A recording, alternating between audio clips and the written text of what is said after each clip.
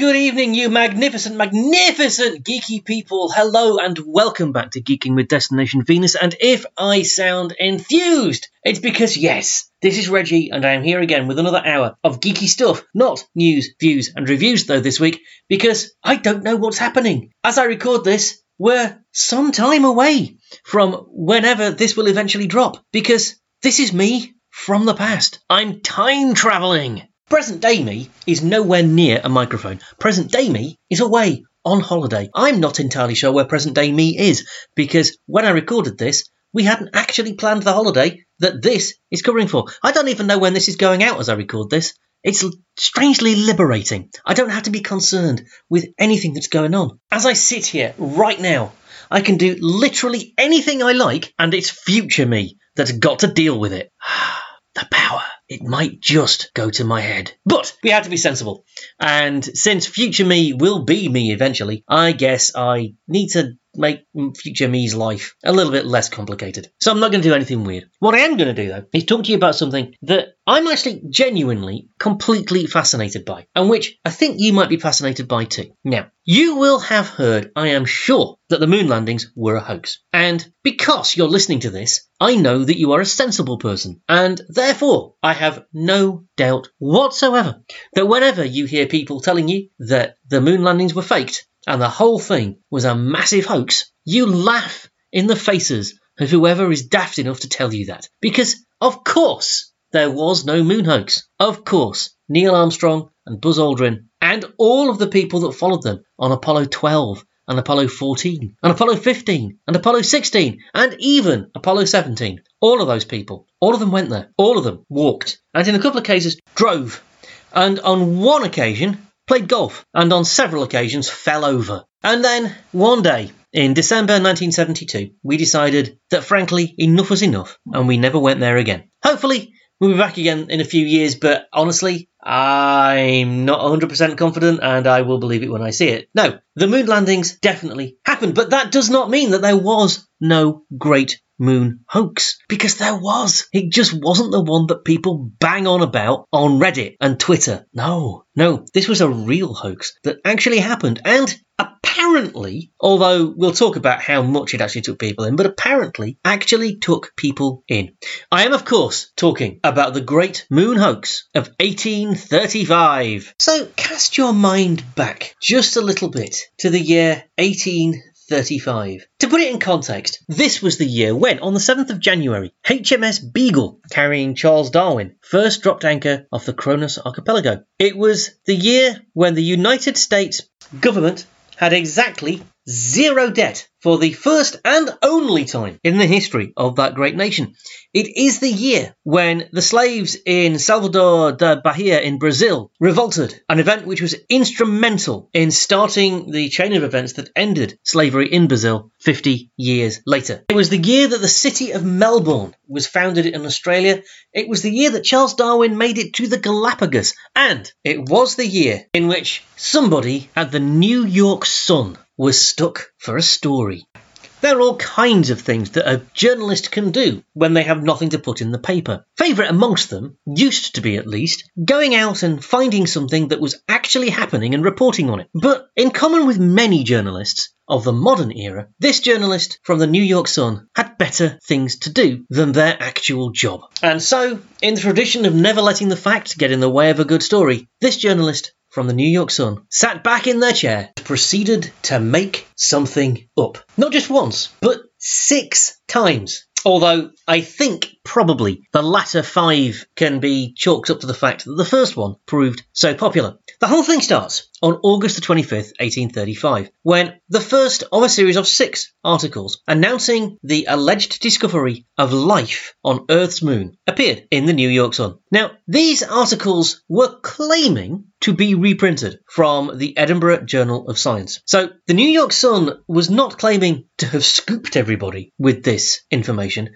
The New York Sun was claiming that it had got its information from a presumably respected scientific journal. Now, you must understand, this is 1835. There was no Google. You could not simply check to see whether there was an Edinburgh Journal of Science and whether, if there was such a creation, it had ever published articles about life on the moon. You simply couldn't easily check that. Besides, this was a more innocent age. We may be talking here about the New York Sun, but the British Sun newspaper didn't exist yet, so people were kind of used to the idea that newspapers would tell them something at least approaching the truth. And in any case, it all sounded kind of plausible. The byline was Dr. Andrew Grant, who was described as a colleague of Sir John Herschel, who was an incredibly famous astronomer of the day. I mean, the closest I can think of now is I was going to say if a newspaper claimed to be quoting Brian Cox, but actually it's more like quoting Stephen Hawking. I mean, that's the kind of level of fame and respect that Sir John Herschel was commanding in 1835. He was the guy as far as global astronomy went. And it was the case that the previous year, in January 1834, Herschel had gone to Cape Town in South Africa and set up an observatory there with a very powerful new telescope because he wanted to look at the southern sky,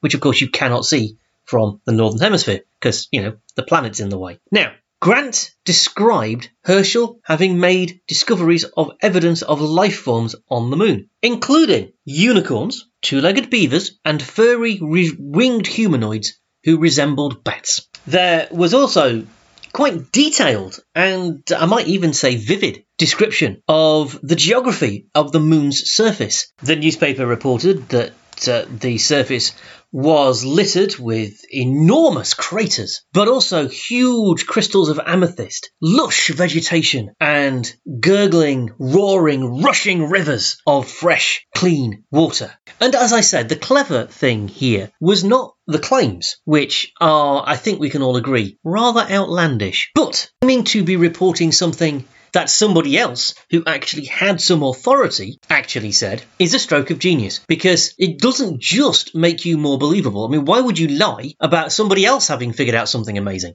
But also, it gives you plausible deniability. It's that's what we were told defense. And people should have been a little skeptical, I think. The New York Sun was a relatively new newspaper.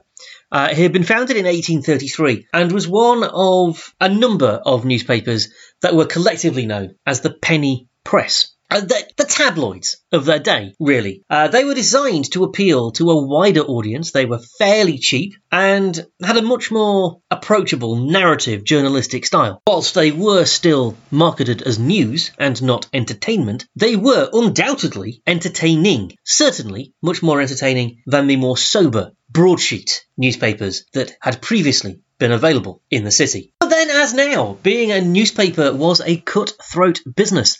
You lived and died by your daily sales, and so competition for good stories was pretty fierce. And I guess that might have been one of the motivations for going along with the hoax. Because from the very first day that a moon hoax article was released in the New York Sun, the sales of the newspaper went through the roof. Readers were hugely excited by these revelations. And as people excitedly told their friends about this news in the New York Sun, the sales of the paper continued to rise. And honestly, that's what the paper wanted. Of course, it was all utter bunk. There had been an Edinburgh Journal of Science, but it had ceased publication literally years before the Great Moon Hoax was perpetrated, and there had never been a Dr. Andrew Grant. He was completely made up too. In fact, the articles were most likely written by a guy called Richard Adams Locke, who was a Cambridge University-educated Sun reporter, and he apparently intended the articles as a satire.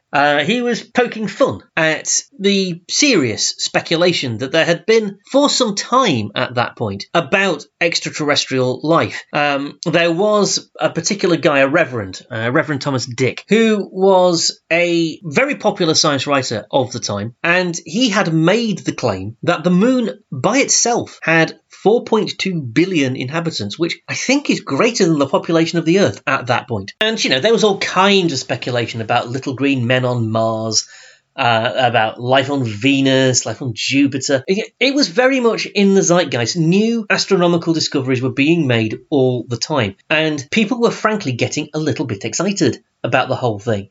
This might have been connected to the fact that most of the globe at this point had been explored, at least by Westerners, and people were looking to new frontiers. I don't think it's particularly a coincidence that this particular hoax was perpetrated in New York in 1835. The time of the great Western frontier was coming to an end. The idea that sort of European immigrants could arrive in New York and then go west, young man, that was coming to an end now. It was clear that the frontier had been reached and exceeded, and there was no more land to find here. I don't think anybody was at that point still concerned about the people who already lived on that land that was allegedly being discovered. I think they were much more concerned that there was no more. And that enthusiasm for exploration hadn't gone away. And so, obviously, speculation began to naturally turn to the only place humans hadn't been yet, the final frontier, if you like. I do think it's telling that Richard Adams Locke, if indeed it was him that wrote these articles, didn't expect people to believe them. In much the same way that around about 100 years later, Orson Welles was mildly surprised that anybody had taken at face value the adaptation he did of H.G. Wells' War of the Worlds, in which he presented like news broadcasts and reporting on a Martian invasion of Earth. I mean, actually, history suggests that the popular myth that thousands of people were taken in by this is actually nonsense. The vast, overwhelming majority of people recognised it for what it was, and it was in fact stated on air that this is an entertainment programme. So I don't think that many people were taken in by H.G. Wells. I'm not sure how many people were taken in by the Great Moon Hoax either, really. Were people reading it as satire? Were people believing it? I suspect people were doing what we still do with science stories, which is sort of thinking, well, that's amazing if that's true, but taking it with a pinch of salt is, I suspect, what was happening. But it is fair to say that some people were very definitely taken in. As the New York Sun continued to report on Herschel's discoveries, or Herschel's alleged discoveries, getting more and more far-fetched, more and more lurid, actually describing Herschel being able to see individuals conducting business on the surface of the moon. I'm not going to lie to you, the telescope that Herschel constructed in South Africa was pretty impressive for the time and unbelievably powerful for the time, but it wasn't that good. The point, though, is that people in 1835 were living in an age of wonders. They were living in an age when new inventions were turning up like every other day, and things that would just a couple of years earlier have seemed miraculous were becoming commonplace. And rather crucially, that had never happened before. I mean, we are actually living in a similar age now as, our technology continues to advance at a ridiculous pace. I mean, just something as simple as ChatGPT is now regarded as an everyday thing. And yet, it didn't exist a year ago. And look at what it can do that machines couldn't do a year ago, and we're just accepting of it. But we're less amazable now, because there isn't a human being alive that hasn't lived in an age of such rapid technological progress. But in 1835, well, new technology was kind of a new thing. There had been continual developments in existing technologies. People kept building a better mousetrap, or more prosaically, designing a slightly more comfortable horse-drawn carriage. But actual new technologies, they were unusual back then. So if somebody told you that, oh yeah, they've got a telescope now that can see the life on the surface of the moon, why would you doubt it? You'd have to be a real cynic, in fact. Which is why we should probably look reasonably kindly on the committee from Yale University, a committee of scientists, no less, who travelled to New York wanting to see the original Edinburgh Journal articles. And I think it's fair to say that the New York Sun employees had a little bit of fun at their expense, sending them back and forth between the printing office and the editorial office, and then back to the printing office, then back to the editorial office, possibly trying to discourage them and make them go away. As I say, more likely chuckling behind their backs at them. But the record does state that the scientists went back to their university still unaware that they had been fooled. They were just frustrated that they couldn't find the source articles. And while it's tempting to, point at the New Yorkers themselves and laugh a little bit. Say, ha-ha, foolish Americans. Imagine falling for something as whack as that. Well, do you know what? Everyone else was fooled too.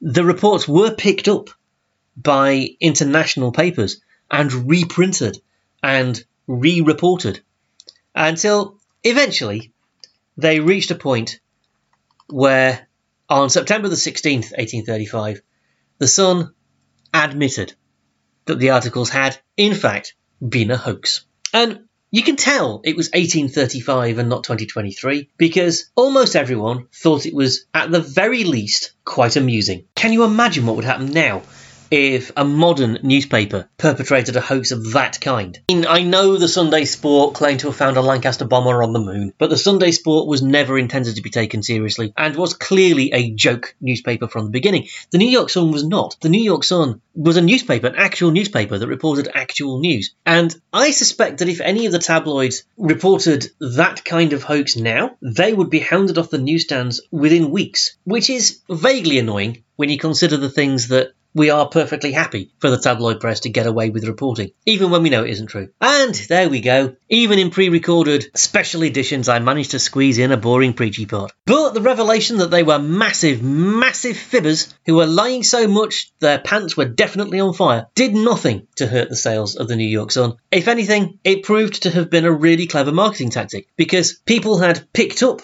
the New York Sun for the first time, in many cases, to read about the revelations of unicorns and furry bat people cavorting on the moon, and they decided that they'd stick with it. And the New York Sun became the newspaper of choice for many New Yorkers on the back of that story. So not only a hoax that amused most people, but also absolutely spectacularly good marketing. The New York Sun actually continued in publication for more than 100 years after this. It finally ended publication in 1950 when it merged with another New York paper, the New York World Telegram, and that combined newspaper eventually gave it up 17 years later in 1967. So ironically, never actually saw humans walking on the moon. A quick look at Google will tell you that there is in fact still a newspaper called the New York Sun, but that is an entirely separate endeavour which has no connection, except perhaps in spirit, to the original, which was founded in 2002. And this whole thing got me thinking, why is it that we love a hoax so much? I've already mentioned the Orson Welles version of H.G. Wells's, no relation, War of the Worlds, that allegedly caused panic on the east coast of the United States back in the 1930s. In fact, the reports of the confusion and distress caused by that broadcast were very much overrated. It seems fairly clear that, as I said, most people who heard those broadcasts were unperturbed and understood them to be entertainment. And there have been other examples of the same kind of thing happening in much more recent times. Listeners of a certain age may remember Ghostwatch, which was broadcast on Halloween in 1992. Now, I remember watching this, and I clearly should have paid much more attention to the programme's billing in the Radio Times because it was clearly billed as a drama. But I didn't think of it as such. I remember watching it and I thought I was watching a live broadcast. I wasn't. But as a BBC drama, it had been made to look like that. Now, if you're not as old as I am, you may not remember what it was like in the early 90s on TV. Saturday Night TV was Gladiators on ITV and Noel's House Party on the BBC. And then a little bit later on the BBC, Drama with Casualty. Honestly, if you replace Noel's House Party with Ant and Dec's Saturday Night Takeaway, literally nothing has changed. Then, as now, there were presenters that were ubiquitous and trusted and had gravitas, 3 of whom were attached to this project, which, as I say, was a pre-recorded drama, but which didn't feel like that.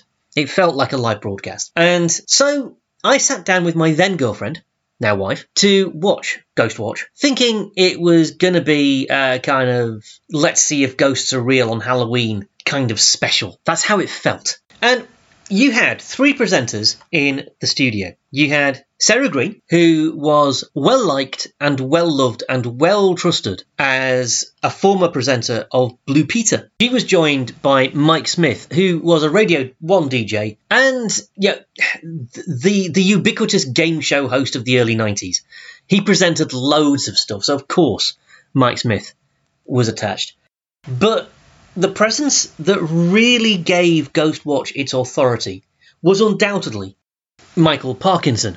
I mean, he's still around, and if you watch daytime television, you probably now think of him as that guy that sells the insurance and offers you a free Parker pen just for applying. But back then, again, Parky was at the height of his powers. He was Britain's leading talk show host. His interviews were watched and taken seriously by the nation, to the point that I don't think we have a Michael Parkinson equivalent anymore. I think maybe the closest we've got is probably Graham Norton, but Graham Norton brings an air of campness and comedy to what he's doing. Parky didn't. Parky was absolutely authoritative and absolutely serious. I mean, yes, he had a sense of humour, and if the situation called for it, he was quite happy to have a laugh and a joke with his guests, but his show wasn't light entertainment in that sense. And I really do think it was the presence of Michael Parkinson that enabled Ghostwatch to be taken quite as seriously as it was. And the idea was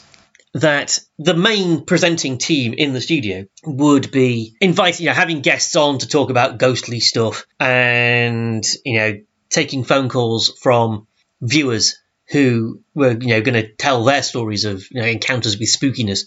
Again, not actually live, but presented as live. And then there would be outside broadcast sections at an allegedly haunted house somewhere in England, where presenter Craig Charles, who, again, at this point, was riding high, just coming off Red Dwarf, and, hugely popular, hugely cool. And he was going to be with a team of alleged experts in the supernatural, investigating claims of a haunting at this particular house. And the whole thing started off in a fairly benign, fairly vanilla sort of way. But over the night, and I think this thing went on for a couple of hours, things got weirder. And events at the house got weirder. And it was very cleverly done, because they didn't open with wild claims of stuff. That the initial tone of the whole thing was, hey, it's Halloween, we're going to do spooky stuff, it's all a bit of a laugh, really, of course we don't believe in it, but we're going to talk to some really wacky people who do. It was that kind of faux sceptical, faux cynical, let's have a laugh at all of this kind of approach, which made it all the more convincing when, over the course of the programme, stranger and stranger things started to happen in the house that the pretend live outside broadcast was coming from. And, Craig Charles interviewed, the daughter of the house who claimed to, be really scared of this presence, and that they'd come to call the disruptive spirit in the house Pipes, because when she'd been scared at the noises that were being made, her mum had said, oh, it's just the pipes making strange noises kind of things. And as things got weirder and more threatening, started to notice strange things happening just on the edge of the camera's vision. So strange spectral looking forms would appear on the corner of the video, because obviously it was supposed to be an outside broadcast in somebody's house on somebody's street. And so, they were sort of people who'd come out to watch the broadcast kind of thing. Or at least they were actors who were behaving as though they were local people who'd come to watch the broadcast being done, sort of thing. And as, presenters spoke to people in the bystanding crowd, you would see things that would not be remarked on by the presenters, but just weird stuff going on in the background, so that you were left thinking, did I just see that? That was strange. And the whole thing led to an air of unease and genuine creepiness. And the presenters all appeared to be freaked out by what was going on. The presenters seemed to be getting nervous, but It was like the metaphor of boiling a frog. Because the temperature raised so gradually, you didn't notice, and you just accepted the things that were going on. As the whole ridiculousness of the hoax escalated and built to an almighty crescendo. And you were left with the feeling that Michael Parkinson may actually have been possessed. And looking back on it, it seems ridiculous that we ever fell for such a thing, particularly because, as I say, it was in the Radio Times as a drama. But somehow, the nation did fall for it. In some ways, that has to be a real, incredible success. The whole thing was the brainchild of horror writer Stephen Volk, who had originally thought he wanted to do it as a 6-part drama. But the producer, Ruth Baumgarten, actually asked him if he would make a 90-minute ghost story for the Screen 1 series. And this evolved into doing it not as an obvious drama, but as an investigation, a mystery story, pretending it's a live transmission from a haunted house. And Volk, talking to the BBC on the 25th anniversary of Ghostwatch, recalled that the producer, Baumgarten, was really, really excited by that.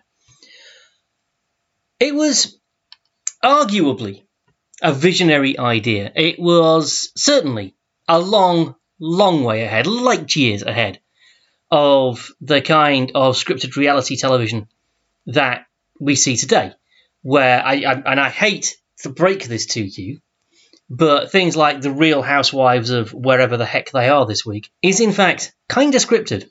That these things may have sort of happened, a version of the things you see on screen may sort of have happened, but if it was ever completely real, it's been reshot for the camera. And, you know, fact and fiction is blurred, and we're used to that these days. There was, back in the early 90s, though, a lot of head-scratching, a lot of confusion as Baumgarten tried to explain to the higher-ups at the BBC exactly what it was they were trying to do. People just didn't get it. They didn't understand why it was written in such a peculiar way, and they couldn't quite grasp how the whole thing was going to work. And this is where the genius of the production team came in. They wanted familiar and friendly TV personalities that people would recognise as such, to make the thing feel real, to add that layer of reality. They could have done this thing with actors,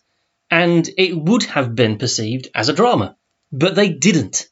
They brought in Sarah Green, Mike Smith, and Michael Parkinson.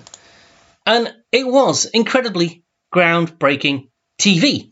They used an infrared heat vision camera to see the ghostly activity in a way that you may now actually see on the actual ghost hunting shows that you'll find if you go far enough down the Freeview box. They pixelated interviewees' faces for anonymity, and they shot the whole thing on videotape instead of the 16mm film, which was more commonly used for this kind of thing back in the day, to make it look homemade, to give it that sense of immediacy, to make it feel like real live television. And it worked a little too well. In Nottingham, the Denham family were sitting down to watch the show together. April and Percy Denham and their 2 sons, Martin, who was 18, and Gavin, who was 14. And as they were watching, it became clear that Martin, in particular, was getting perhaps a little too much into the show. And this is where the outside broadcast aspect of the pretend outside broadcast aspect of the show became particularly important.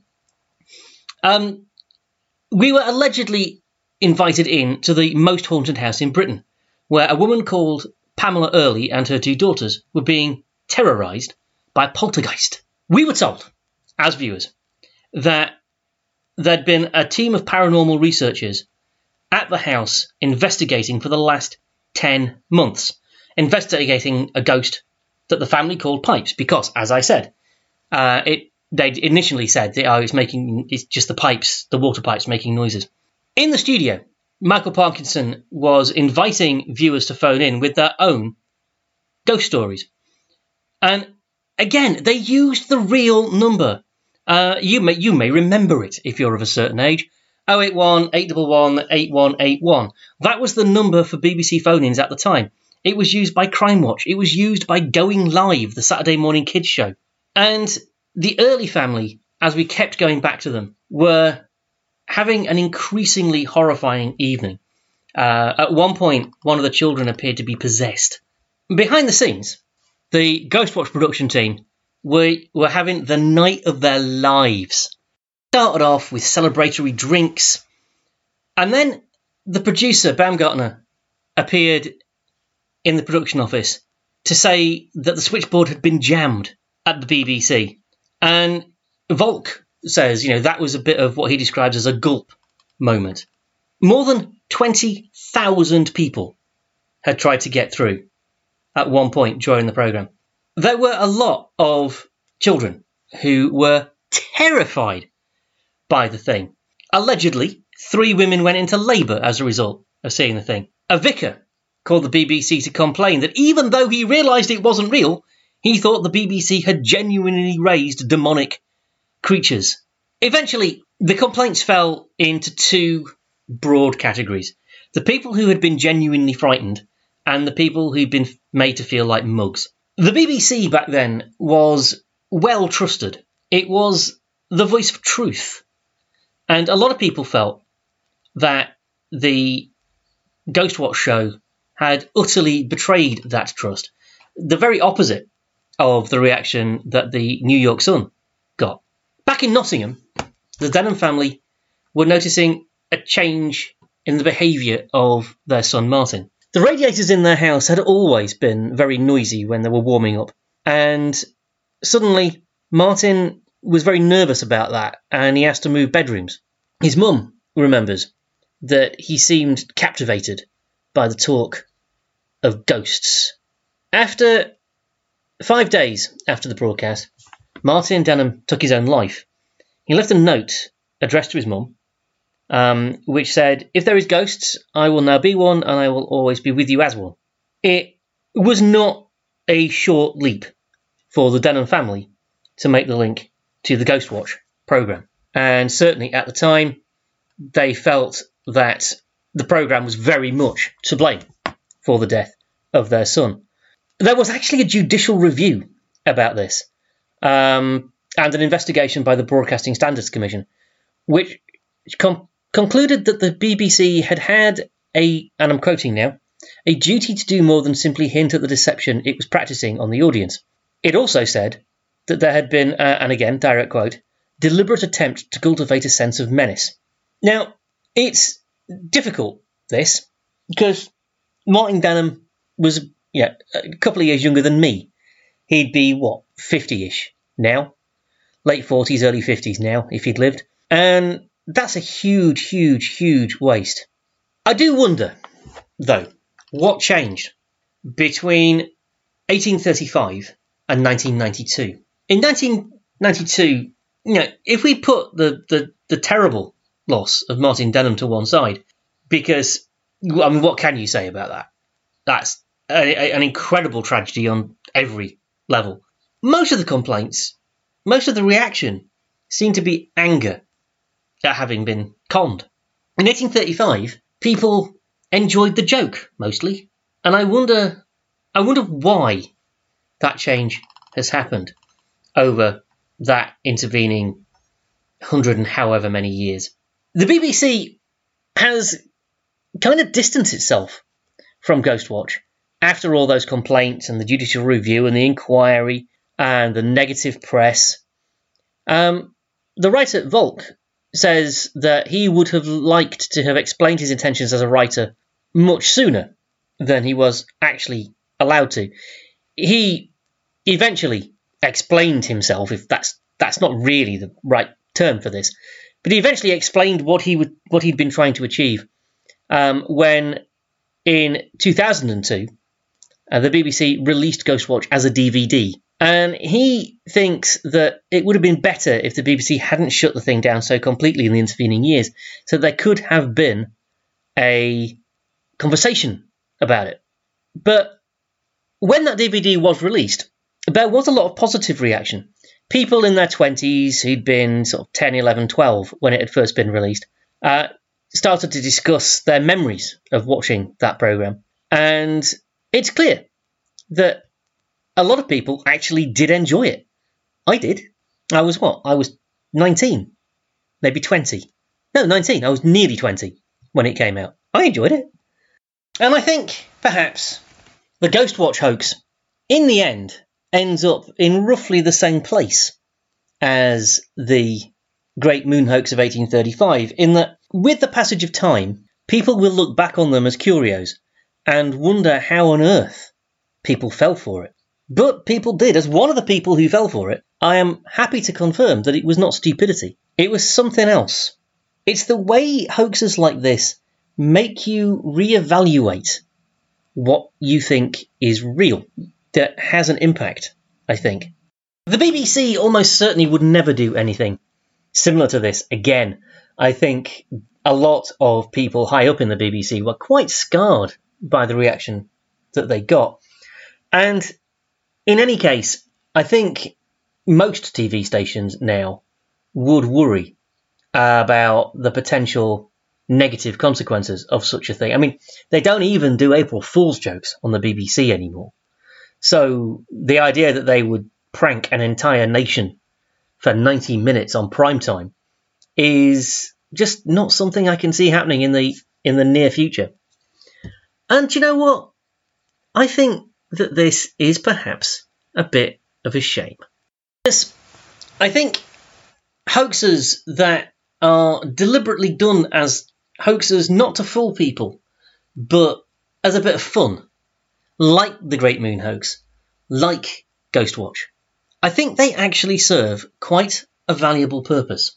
You see, we live in a world of fakeness and fake news, a world where people can talk with a straight face about having alternative facts, a world where people who are in positions which demand that they be trustworthy will look you straight in the eye and lie to you.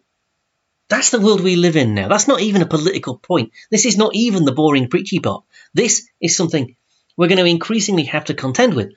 Deepfakes are becoming increasingly difficult to spot.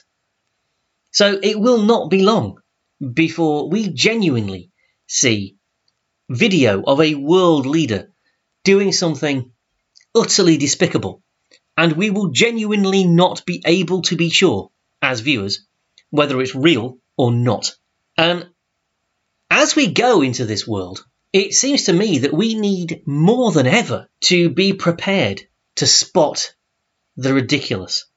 I was talking to somebody about the Ghostwatch thing, just in sort of preparation for this, really, and they were very firmly of the opinion that people wouldn't fall for it today.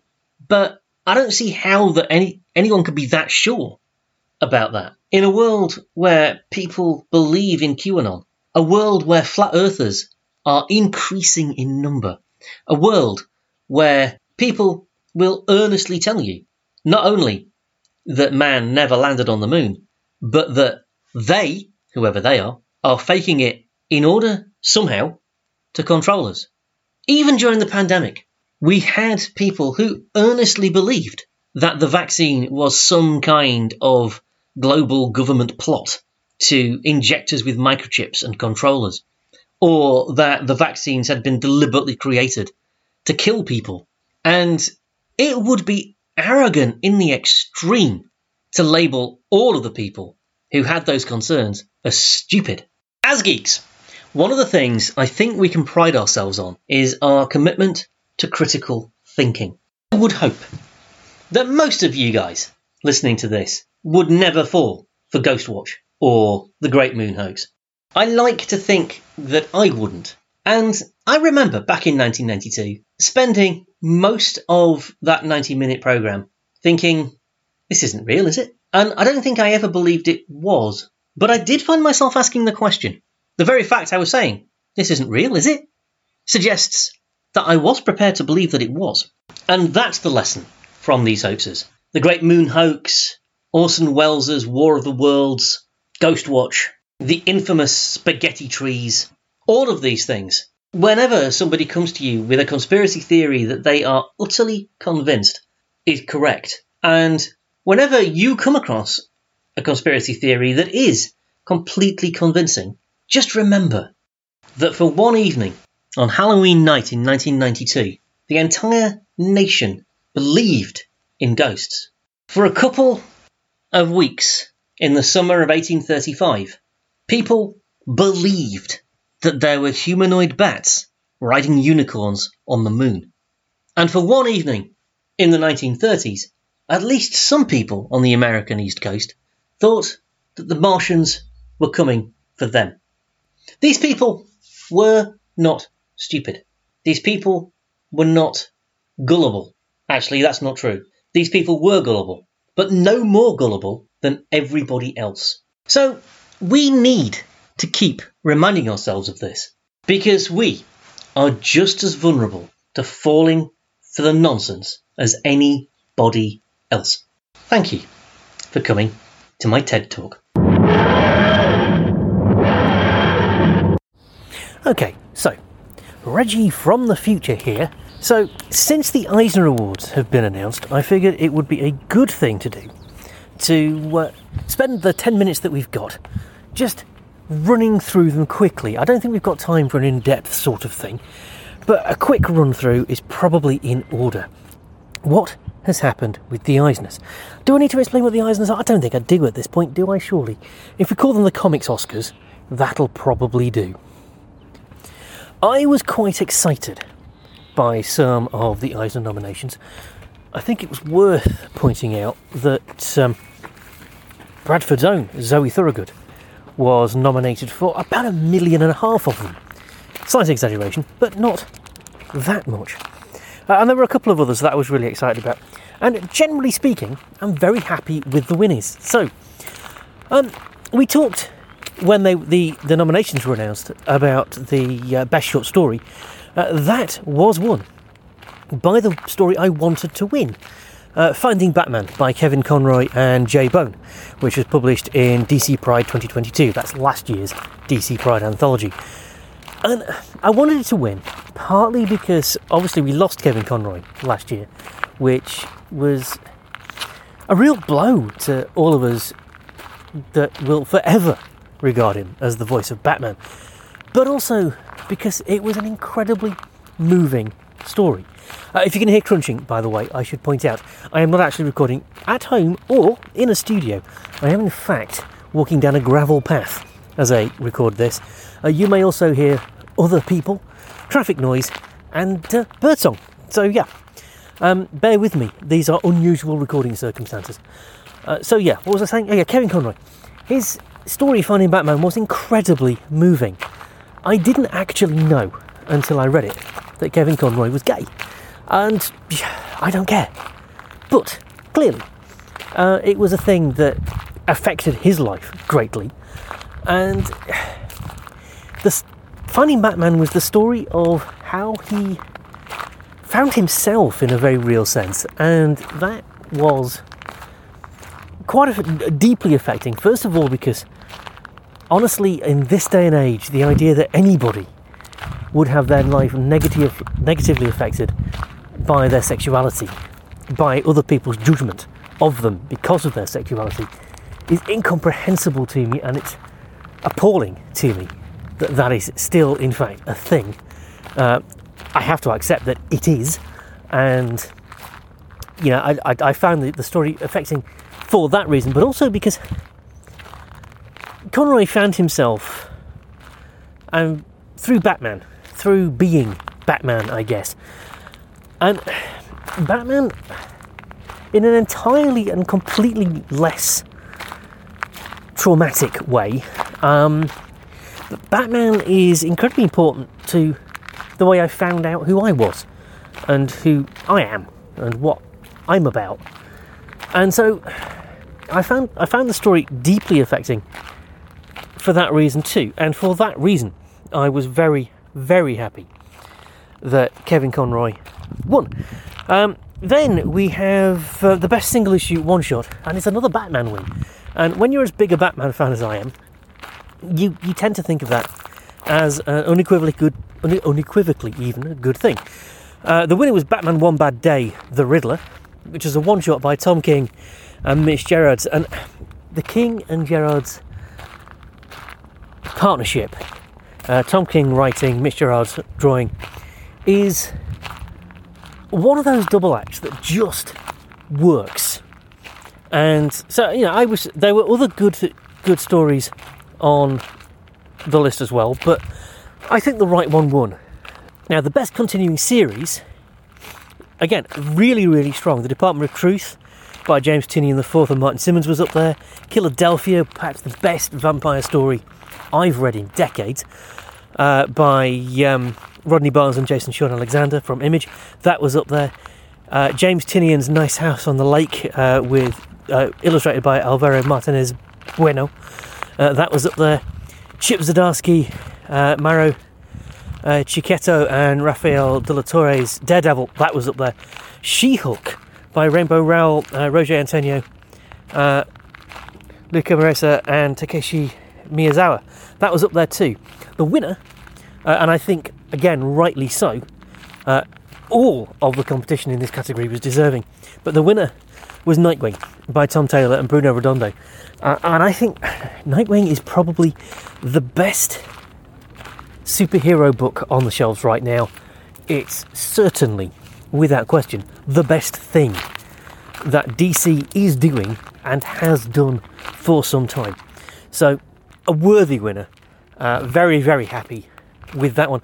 Now, the best limited series, again, really pleased with this result. There was some really good stuff that I think we have to call runners-up at this point. Animal Castle by Xavier Dorison and Felix Delep from Ablaze. The Batman One Bad Day sequence, edited by Dave Weilgotts and Jessica Burberry. That was up there. Miracle Man by Gaiman and Buckingham, which, honestly, we've been waiting for knocking on 30 years now, so that was long awaited. And Superman Space Age by Mark Russell, Michael Allred and Laura Allred. That was also up there. All brilliant stuff. The winner, though, was Human Target by Tom King and Greg Smallwood. Tom King, one of the best writers DC has at the moment. Human Target was one hell of a series. So really, really happy with that. And really happy also with Best New Series, which was won by Public Domain by Chip Zdarsky. Now, this was a story about comics. It was a comic about comics, and about creators' rights and about family dynamics, and it was so much more exciting than that just sounded. So yeah, really pleased with that too. I'm going to skip a couple of categories because they're categories that I don't know anything about. Best publication for teens was a whole lot of books I haven't read, including Heartstopper, which I know is very popular.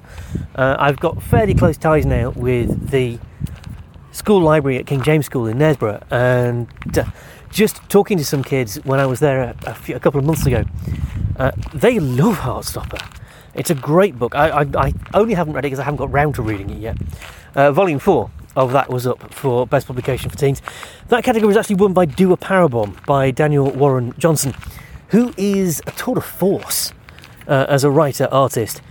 This was a wrestling comic, but a really good wrestling comic. And yeah, I've loved everything that Warren Johnson has done, so I'm happy with that too. Best Anthology I'm going to skip because, again, it's a bunch of books I haven't read. Best reality-based work, there was a lot of good stuff in there. It was won in the end by Flung Out of Space by Grace Ellis and Hannah Templar, which I have not read, so I can't comment on. And the same is true of Best Graphic Memoir, although Ducks, which won, Ducks 2 Years in the Oil Sands by Kate Beaton, from Drawn and Quarterly, has been recommended to me by almost everyone I know. So I've not been able to get it in stock at Desties yet, but it's on the list of things that I'm hoping to get in. Possibly by the time I'm actually back at Desties from this little travelling thing that I'm doing, we may have it. So watch this space. I'm going to skip the graphic album categories again because they are things that I haven't read, so I can't really comment. But we have the best adaptation from another medium, which is always a close contest. I voted for Rain, adapted by David Mbua and Zoe Thorogood from Joe Hill's work. Largely because this is one of the gazillion things that Zoe Thorogood was nominated for. And I adore Zoe Thorogood, which is why I nominated it. Or why I voted for it. I don't get to nominate. It didn't win. The winner was actually Chivalry, adapted by Colleen Duran, but from Neil Gaiman's short story. I can't argue with that. It's one hell of a book. You can come into Desties and check it out if you like. It's a really strong adaptation of a really good story. So, yeah, not the one I voted for. Not at all sad that it won. Now, the next category that I think I really cared about was Best Writer. Now, again, this is an incredibly strong category. Grace Ellis, Tom King, who's already an Eisner winner this year, Chip Zdarsky, who, again, already an Eisner winner this year. Really strong field. So, when I tell you that the winner was James Tynion IV, you understand just how good he actually is. So, what did James Tynion IV win for? Well, the list here says House of Slaughter, Something is Killing the Children, Wind, The Nice House on the Lake, The Sandman Universe, Nightmare Country, The Closet, and The Department of Truth. That's not all he's done this year. That's probably the best-selling stuff. And it's all amazing. I mean, you will recognise some of those titles from previous nominations this year. He's the guy I voted for, and he won. Anyone in that category would have been a worthy winner, though, which is one of my issues with awards, really. Sometimes, actually, everybody does deserve the trophy. And I think the next category, Best Writer Artist, that's also true. Sarah Anderson was nominated for Cryptic Club. Espe was nominated for The Pass, which I've only just read, but still, you know, very, very, very good stuff. Junji Ito for Black Paradox, The Liminal Zone from Viz Media was also nominated, as was Zoe Thorogood, who was nominated in this, and as I said, a gazillion other categories. She was nominated for It's Lonely at the Centre of the Earth, which is one of the most powerful comics I've read in the last 5 years. She's who I voted for. She didn't win. Kate Beaton won for Ducks, 2 Years in the Oil Sands, which, again, I haven't read. So I'm going to assume that is just an astounding piece of work. Then we have Best Penciler Inker, or Best Penciler Inker Team. A bunch of people nominated here, again, that I cannot argue with. Jason Sean Alexander was nominated for Philadelphia and Nita Hall's Nightmare blog. Alvaro Martinez Bueno was nominated for The Nice House on the Lake. Sean Phillips was nominated for Follow Me Down and The Ghost in You. And Bruno Redondo was nominated for Nightwing. It was actually won by Greg Smallwood for The Human Target, and I really can't argue with that. I voted for Bruno Redondo, but yeah, what can I say? Everyone there was a worthy winner. The same is true of the Best Painter and Multimedia Artist for Interior Art. Lee Bayemo was nominated again for A Vicious Circle. Felix Delep was nominated for Animal Castle again. Daria Schmidt was nominated for The Monstrous Dreams of Mr. Providence. Zoe Thorogood, again, was nominated for Rain. And Thomas Woodworth was also nominated for Francis Robart, The Tale of a Fastidious Feral. Now, that was the controversial one. You'll be pleased to know it didn't win. I was very pleased it didn't win. The winner was, in fact, Sana Takeda, The Night Eaters, She Eats the Night, which I have not read, and Monstrous, which I have. Monstrous is beautiful, and I think Sanana Takeda is a worthy winner there. Bruno Redondo did win, however, for Best Cover Artist for Nightwing. The Nightwing covers are a thing of utter legend right now. He beat out Zoe Thorogood for Joe Hill's Reign, This is the only category Thorogood was nominated in that I didn't vote for her in. I voted for Bruno Redondo here, so please D1.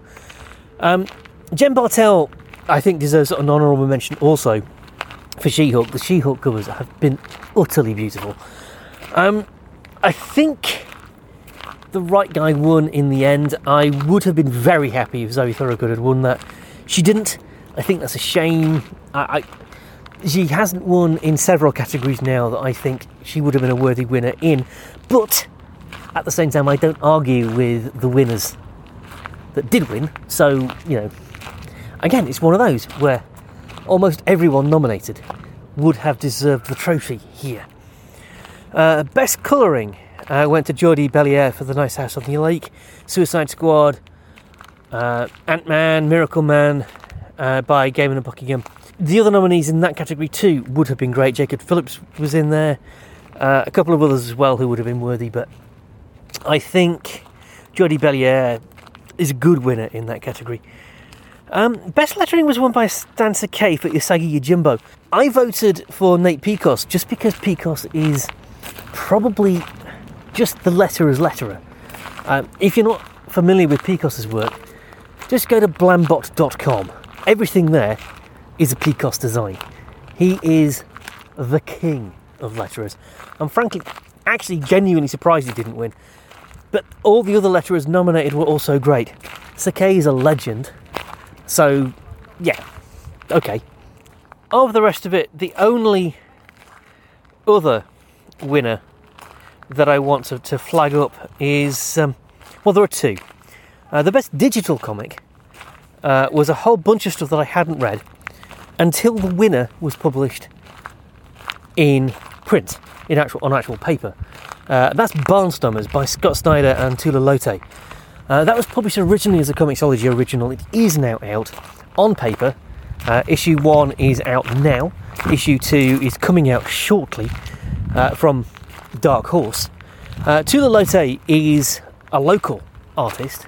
She's based in Leeds and is the founder of the Thought Bubble Festival. Obviously, I voted for her because Barnstormers is actually just a stunning thing to look at. I recommend, if you haven't checked it out on Comixology, I recommend you check it out in print. It really is a brilliant looking thing. The final thing I want to look at, I'm going to talk about the Hall of Fame vote in a future episode, so I'll skip the Hall of Fame, except to say that I thoroughly approve.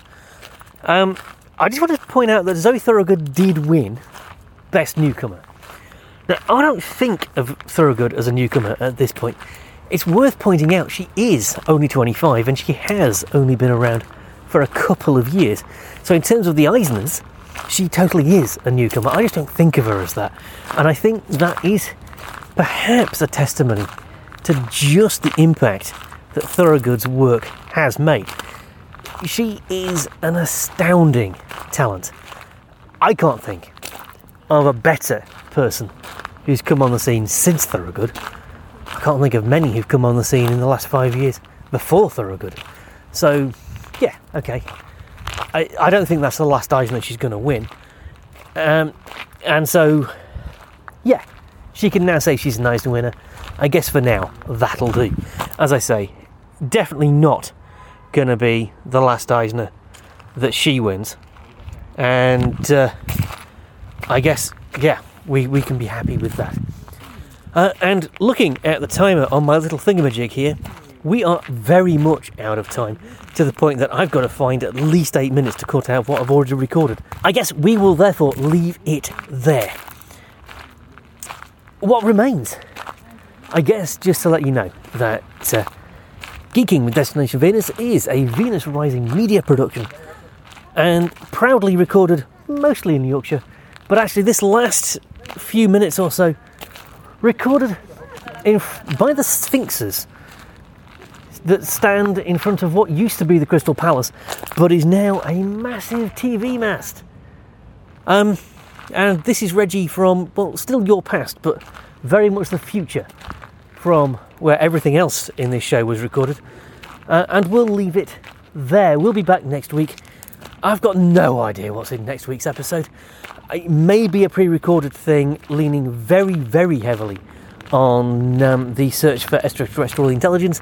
It may actually just be a regular episode because I will be back in Harrogate by then. So, I don't know. We'll see, I guess. Until we do, be kind to yourself, be kind to everybody else, and above all else, stay geeky.